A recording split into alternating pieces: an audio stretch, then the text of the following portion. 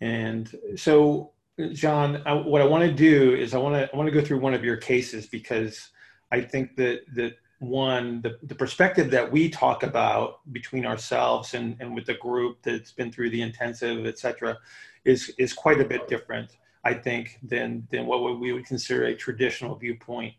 And so the way that we try to influence the system is somewhat different as well. And I know you've got a couple of interesting cases. So what I would like you to do is let's go ahead and pick one and have you kind of go through and describe, excuse me, and describe kind of what you were seeing, why you made some of the choices you did, and then some of the surprising outcomes, actually, especially based on some of these difficult cases that come in, because you and I are very similar in respect that we just don't get the easy people off the street like a lot of people do. Like, we don't see like the acute sprained ankles like everybody else does. We see the people that, like, oh, I have this really long history of this, and this. I've seen 6 practitioners that do all these things. I've been told these many things, and now they're, at the point of frustration, confusion, and really at an impasse as far as their progress goes. So, so go ahead and offer up one of your cases for me, if you would. Yeah, so this case was really exciting to me. I had a patient come in because she's been dealing with symptoms of disc herniation since February. She was in yoga teacher, and she began initially what they thought was SI joint pain. And she attributed it to, she was just pushing her body into positions she wasn't ready for, which I feel like we see a lot in some of these yoga practitioners, especially as they're going through teacher training. Right. So at that time, she trialed PT for 3 months at what we would consider a traditional clinic, and her plan of care focused on trunk and core stability, as you would expect. Right. She didn't really feel any better after 3 months, and they discharged her saying, there's nothing else we can really do. But, she wasn't happy with that. She's very active. She has kids. She's trying for another one. And this is something she didn't want to continue with her as she continued to try to live her life. She has a young kid and wasn't able to pick him up off the floor, not able to get down on the floor with him without pain. And then in this time before she saw me, she's been trying myofascial release. She's been trying cupping. She has seen an acupuncture, what she described as 20 plus times. And she said, that'll make her feel good for about a week. But if she doesn't stay on top of it, the pain comes back. Right. Okay. There is a little bit of, to me, something missing in the equation. Right. Because the pain wasn't resolving, she went back to the physician in October, so a month ago, and she got a cortisone shot, which didn't provide any relief. In an effort to kind of continue to stay active, she connected with one of my friends who's a personal trainer, a kettlebell-focused personal trainer, to kind of stay active and be more guided in exercise so she could try to exercise without pain. The trainer then said, well, why don't you try my guy? He thinks a little bit differently. I've had great outcomes with him. And then we can coordinate the care, right? Because Lauren, her personal trainer, is going to be a huge part of her process, as Lauren came into the session, and now we're able to coordinate and through the process and maybe this patient feel pretty good at the end. So basically came in with a diagnosed herniation and hasn't had any relief with much of anything. 2 out of 10 pain at its best, so it's always there, and 10 out of 10 at its worst. And again, it was really, she can't sit for extended periods, driving's a pain, can't bend over, touch her toes, pick up her kids, or lift objects, right? So looking at her, she was definitely had some soft tissue restriction through like her right low back and into her right glute. That was where she was tender on palpation. Which you can kind of see why some of the manual interventions with the acupuncture might have helped provide a little bit of relief. But in my opinion, it wasn't lasting because you're not making a change in the system to promote better position, better stability through that lumbopelvic complex. It's so what you're dealing with there is some muscle activity, most likely. So the acupuncture or kneeling is impacting that to a degree. Right. But if there's no follow-up, if you're not teaching the system how to manage position, pressures, et cetera, then obviously that's why they're hitting this impasse, right? Okay. So what measures were impactful for you from, like I said, from the perspective that we discuss on a regular basis? What stood out to you? Yeah. So going through her evaluation, she's going through yoga teacher training, but her active straight leg raise was 65 on both sides. Mm-hmm. So that's a big thing right there. Her hip IR was 25 degrees on her right and 15 on her left. So that was another one that really stood out. And then looking at shoulder flexion for her bilaterally, it was 130 degrees. So that was, okay, we need to clean up hip IR, shoulder flexion, Mm-hmm. and then with that, hopefully straight leg raise comes. Yeah. So what you literally have here is somebody that is stuck in a very compressive type of strategy. I mean, you can see it right away that you've got inhalation and exhalation measures that are very limited. Yeah. So, yeah, this is indicative of that superficial strategy that we always talk about. Oh, completely. And then even working further down, shoulder IR was kind of commensurate with the flexion, where it was 30 degrees bilaterally. Mm-hmm. Then hip abduction bilaterally was 30 degrees. Right. And infrasternal angle was 100, so not terrible, but it wasn't dynamic. She didn't get good rib motion when she would inhale, exhale. Right. And again, that's indicative of somebody that literally is not expanding or compressing. They're sort of in this middle ground, mm-hmm. superficial strategy, not allowing the axial skeleton to behave normally. Yep. Yeah. Listening to her exhale, like 90% of it came out in the first second. Right. And so I'm really glad you bring stuff like this up, because this is something that people need to pay attention to, mm-hmm. because there's actually a pitch. You can kind of hear the pitch go up and down. And so this is indicative of the shape of the airway. This is indicative of the shape of the thorax, because in many cases, these actually are sort of a complementary relationship, right? Mm-hmm. So if I get this sort of like this forced expiratory volume type of an exhale, then you know that you're not getting this full excursion of respiration, right? And they're going to be biased towards this compressive exhalation-based strategy. Yeah. Okay. So now let's talk about approach, because under many cases, some of the things that she's already been through will be defaults for many therapists or practitioners. So mm-hmm. what did you go with? Yeah, so I did four different things, and it was really cool again because her trainer came with her to the session, where we did an inverted hip lift, where we put her heels on a 12-inch box, had her tuck under, roll up, bridge up as high as she could, so her hips were above her shoulders, mm-hmm. and had her reach at a 45-degree angle, mm-hmm. And reaching further into the reach every exhale for 4 breaths, to kind of help to have her find and feel hamstrings, internal obliques, and then maybe push some air up into like her pump handle. Mm-hmm. Because of the training she'd been through, she loved diaphragmatic breathing. That was where everything was. Mm-hmm. So I wanted to try to get a full excursion of rib cage as the breath worked up into the pump handle and into her neck. Awesome. So I'll even cue, like, breathe into your neck, because to over exaggerate it a little bit and get people mm-hmm. to feel, okay, I need to get air all the way up. Right. Right.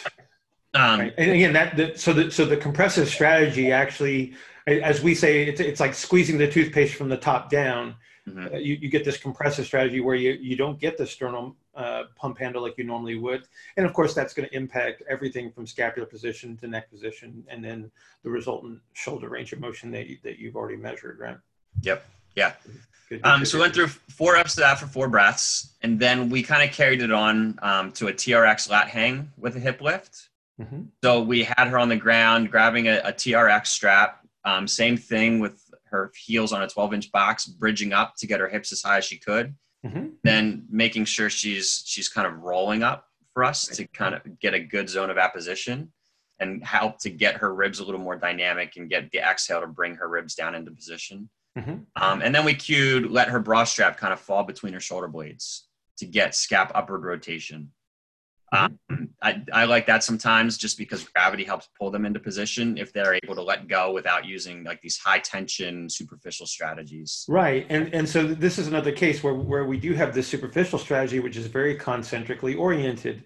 And so in many cases, the breath alone is insufficient to drive the eccentric orientation. So right now you've immediately created sort of a loaded strategy that allows her to capture the eccentric orientation, and then you reinforce it with the internal expansion via the breath, and now you have a very powerful strategy.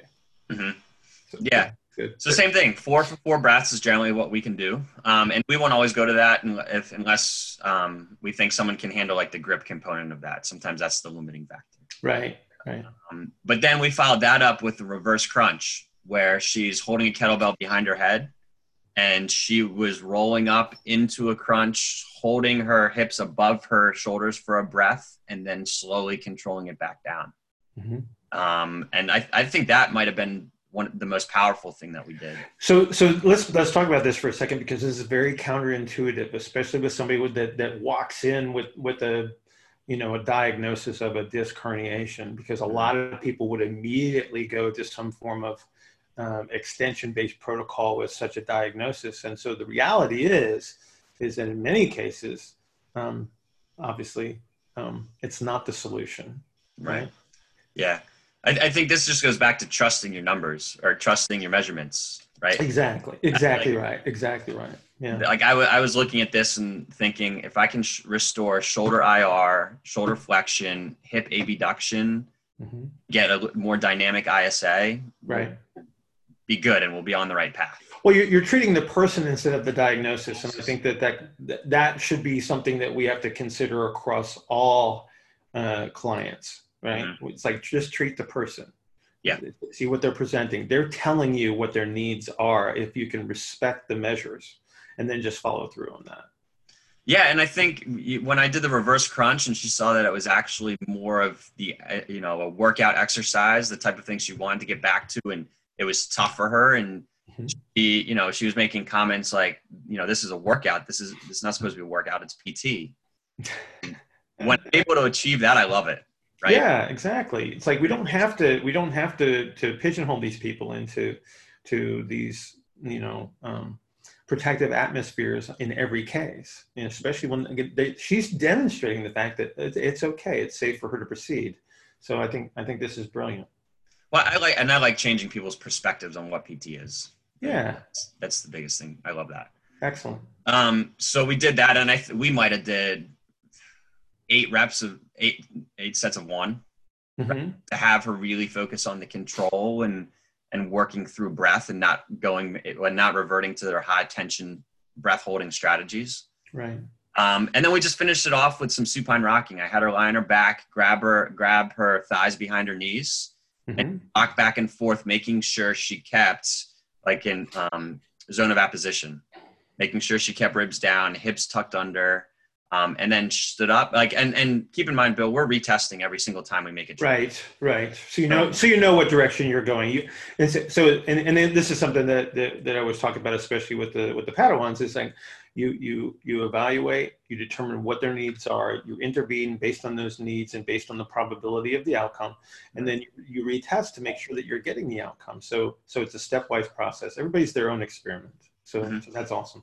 Yeah, and some of like our retests were just simply, all right, now do something that usually bothers you, whether it's touching your toes or lifting something off the floor, sitting, like do something that usually bothers you to see if we've made the change that we need to make.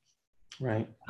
So yeah, she stood up from that, felt no pain, 100% better, did some of the stuff. Now my plan for her is going to see her once a week for 4 weeks. Going to continue to dial it in, but what's going to be really good is the coordination. She's going to see her personal trainer twice a week, right? Yeah. And it's going to be ongoing, indefinite for right. So we're going to be able to coordinate that care. I'll check in with her today to see how she's feeling as she's going through stuff. Right. But I think as now the personal trainer has specific exercises she can use in a warm up or superset with like an elevated deadlift she's been doing, right. Or she now has principles of that. I would told the trainer, just focus on these things with the exercises that you're prescribing, and you should be okay to move forward. Right. So now everything's getting reinforced. Right. Which again, this is great to see the coordination, and the fact that the trainer did come in, and so now his perspective is different in regards to how he's going to not only work with her, but probably his other clients as well. So you're doing good things. And what's really cool is this trainer has a strong first background. So they know how to cue tension and position a little bit. So just if you further cue that a little bit with these principles underlying, like, you should be perfect. Excellent. Yeah. Excellent.